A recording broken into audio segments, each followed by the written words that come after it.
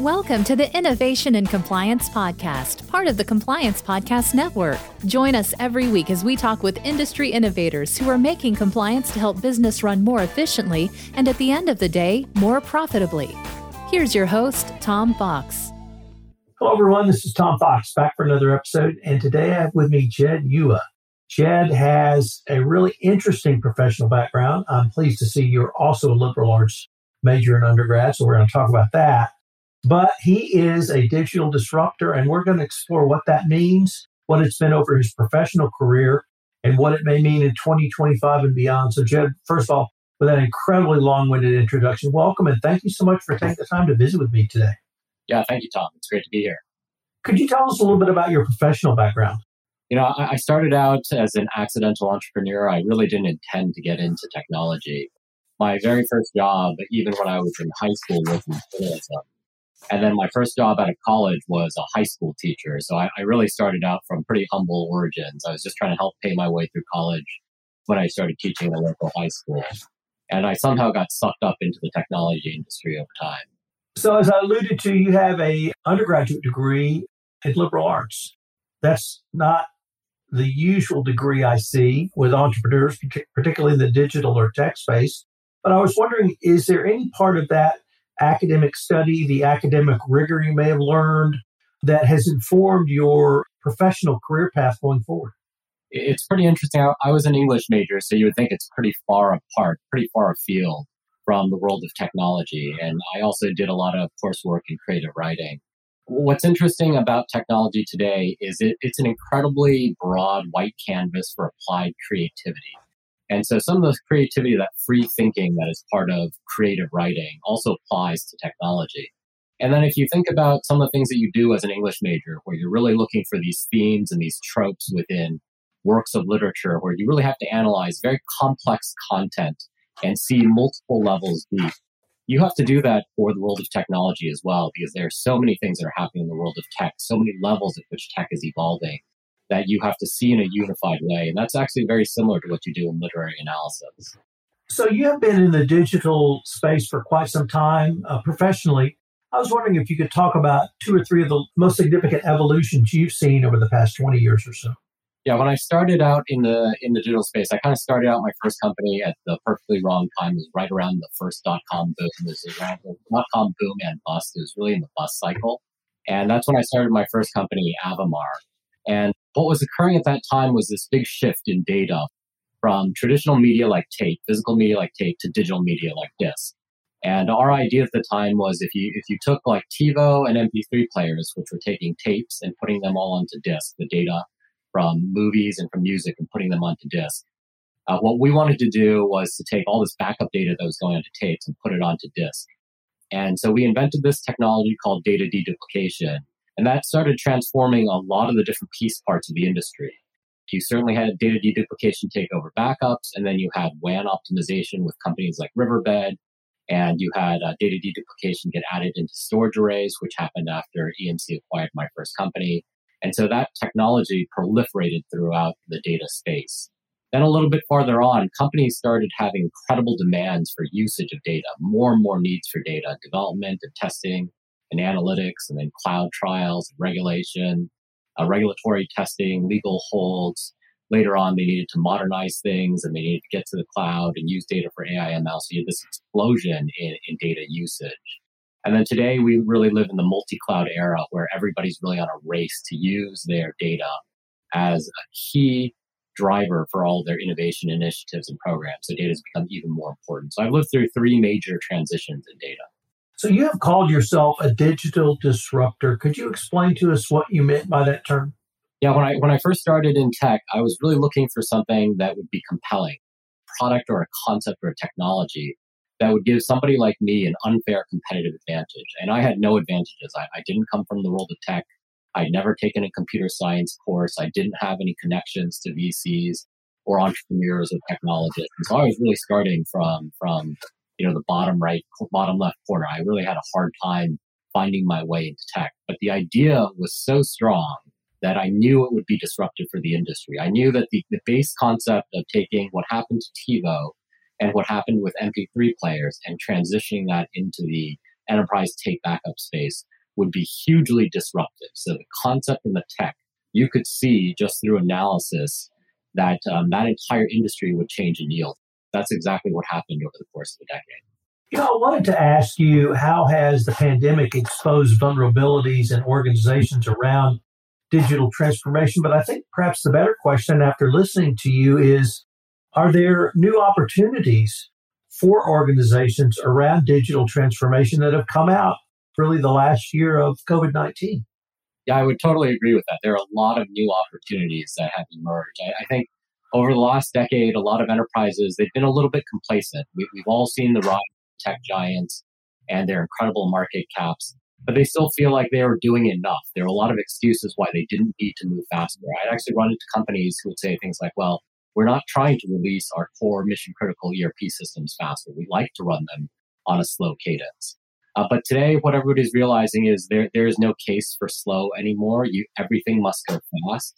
And when you take away all the excuses and force everything to be digital, as COVID has done for so many companies and so many piece parts of processes and operations, it reveals what's possible in the world of digital. And so the race is really accelerated. All the excuses have been taken away. And I think the real key today that people are beginning to understand is that there's a new piece that you have to manage or master in the world of technology. So about a decade ago, companies all woke up. They realized that software is eating the world and they all needed to become software companies and manage software development well. But today, all the biggest companies in the world are these tech giants who are masters of data management. They really do a great job harnessing the power of all of their data across all the touch points in which they collect and gather and store data. And they use that to drive their operations and their products that define their industries. So, Jed, now I'd like to turn to the most recent company you founded, Delphix, and ask you to begin with, why did you found or co-found this company? Yeah, I started Delphix right after I left EMC. So my first company, Avamar, was acquired by EMC. And at Avamar, we had packed a lot of data onto disk for backups. But I had a lot of customers who came to me and said, hey, Jed, you've got this backup solution, but we pile all this data onto disk and we still have to restore it to another location to use it. And we're restoring it to a lot of locations for different uses: dev, test, QA stage, analytics, training, legal holds, and the like. And so they asked me, can you do something about the inefficiency of the data usage that we have, not just the data protection? And I realized that we had really gotten it backward, that we had built a solution that was great at efficiency and cramming data down into small footprint. But the world had changed. The demands for data had been rising. And so there was so much more need for data inside of these enterprises. And so I started Delphix right after I left EMC. And the idea was we wanted to build a new architecture that was focused on enabling the multi-use of data for all of these strategic and valuable use cases that drive innovation and differentiation for companies. So I wanted to ask you, what does the term programmable data infrastructure mean? Yeah, it's a great question, and it's a mouthful of a term. What's happened over the last decade is almost everything in the traditional data center has really been automated. The code, the compute, the networks, the storage, everything in the cloud, you can drive via APIs.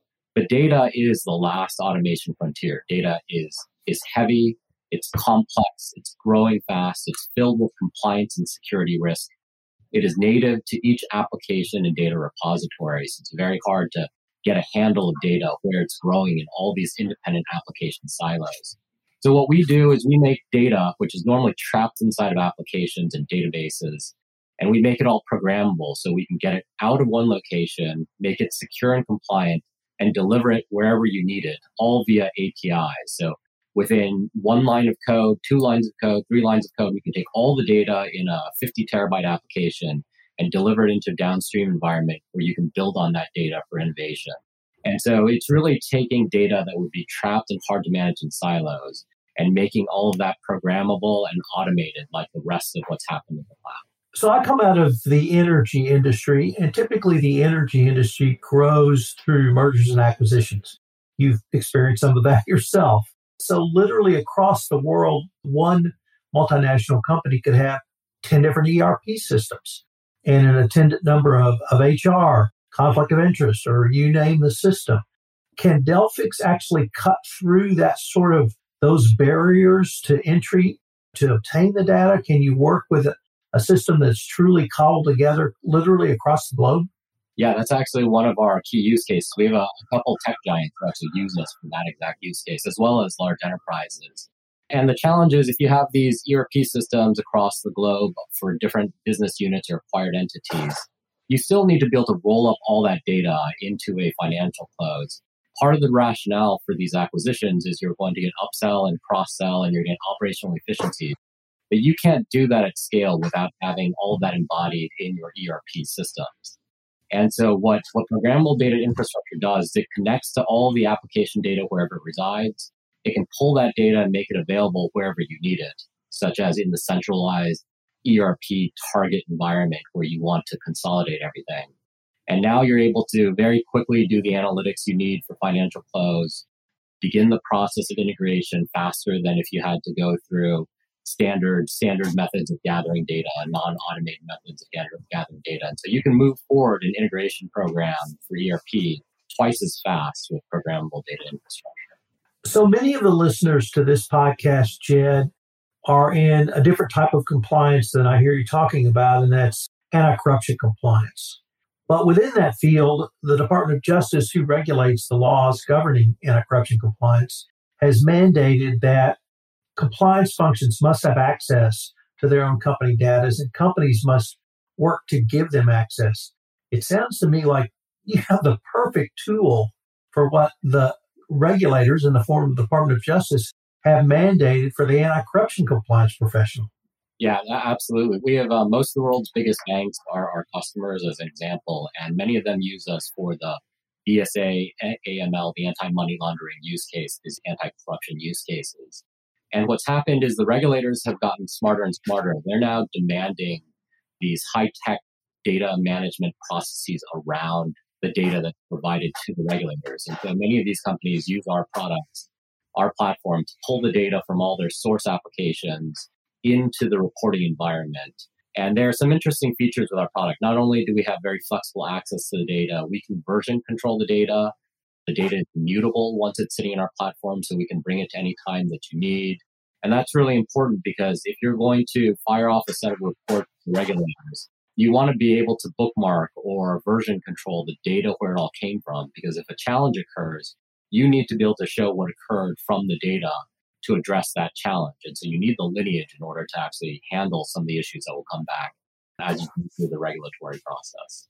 Many, many years ago, when I was a practicing lawyer, I utilized some of the tactics and strategies you talked about, but back then we called it document production. And it really sounds like you have digitized what lawyers did time immemorial on an incredibly more comprehensive scale. Would that be a fair assessment? Yeah, absolutely. Instead of on documents, we do it to the data sitting in applications. And today, most scale businesses from medium to very large companies all depend on tens to thousands. We have some of our customers that have 10,000 applications that they use to manage their business. And so that's where the biggest trove of data records really reside today, is inside of applications. I have to tell you, I could probably geek out with you on this topic for longer than anyone would want to listen to. So I probably should move on by asking you, you wrote a book a couple of years ago called Disrupt or Die. And after so far in this podcast, I think I now have a sense of what you were talking about. But why did you write the book and who should read it? You know, for the last several years, I've had a lot of people would ask me, especially people who knew me in high school or college. They'd ask me, how in the world did you end up becoming a tech CEO and a tech entrepreneur, or a serial entrepreneur in tech? And the reality is it's easier today than ever to innovate and disrupt an industry. And so a lot of the things that I would share just in piecemeal conversations, I decided to write and pull together. We also partner with many of the world's largest companies and industry leaders, and we work with them on their innovation and transformation strategies, making sure the data is really strategic to these programs. And so I've talked to a lot of companies about how do you drive innovation, how do you drive transformation, how do you stave off disruption. And all of the lessons that I've learned and applied in my two companies, I've written up in the book Disrupt or Die and just shared with anybody who cares to read it. Let me change the focus just a little bit and ask you, has your approach or your company's approach, perhaps more correctly, changed over the past year, or is it really driven at a much more exponential rate the concepts you were trying to put forward into the marketplace? Yeah, at the outset of the year, we were pretty conservative. Like many companies in Silicon Valley, we were preparing for the storm. But then what we saw was digital transformation just accelerate. And so the urgency of these application transformation and digitization programs really accelerated through all of last year, and it's continuing on for the next several years. And so that's really what we focused on, is this wave of digital transformations, and that's grown our business very quickly. We flipped to profitability last year on the basis of outperforming our plans, and we are growing much faster this year than the prior year. Jed, what do companies need to be thinking about in terms of the digital transformation and digital disruption into 2025 and even beyond? I think companies really need to focus on what is real digital transformation and what is not. There are so many vendors who sell into digital transformation. Everybody feels like they have a digital transformation program. But most of the time, they're just attacking these fringe transformation or fringe digitization use cases. To me, if you really want to call something transformation, it needs to change your business. It needs to change the way your business operates, the products that you sell, the way you operate with your customers and with all the stakeholders, either your supply chain or your partners or whoever is in the overall ecosystem. It has to be transformative for the business. For instance, you could take like a ServiceNow program and automate a bunch of processes and save tens of millions of dollars. And yes, that's good to do and you're going to save money and it makes sense. But that's not transformation. That's just evolution. You're just digitizing some processes. So real digital transformation, you need to think hard about what is the right way to interact in your industry to win the future of your industry. What does that take in terms of products and applications? And are you on a program that will be the winner in 5, 10, 20 years? It also strikes me that if a company doesn't engage in a digital transformation and make its own data available to itself to make their business processes more efficient, frankly, they're going to be left in the dust by their competitors who do so. Absolutely. And I see so many large enterprises that say, we have a digital transformation program, and our first step is we're going to roll out DevOps, and then we're going to start using public cloud. Well, those are just the tools that real transforming companies use. They already have real transformation programs. They're defining next generation products. They're not just trying to get to the basic infrastructure. So to me, programs like that means you're just falling farther and farther behind. You can call it transformation, but really you're just becoming more and more laggard in the overall industry. Jed, unfortunately, we are near the end of our time for this episode, but I was wondering if our listeners wanted any more information on Delphix or any of the topics you've raised in this podcast, where could they go? Yeah, they can definitely go to our website, delphix.com. And I also have my book available on Amazon, Disrupt or Die. Well, Jed, this has just been a fascinating approach.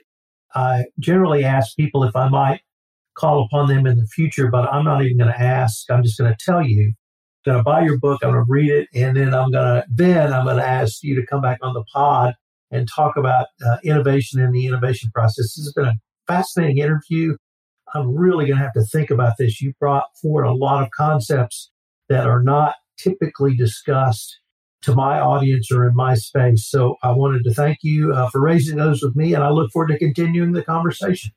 Yeah, thank you, Tom. This is a great conversation. Enjoyed it.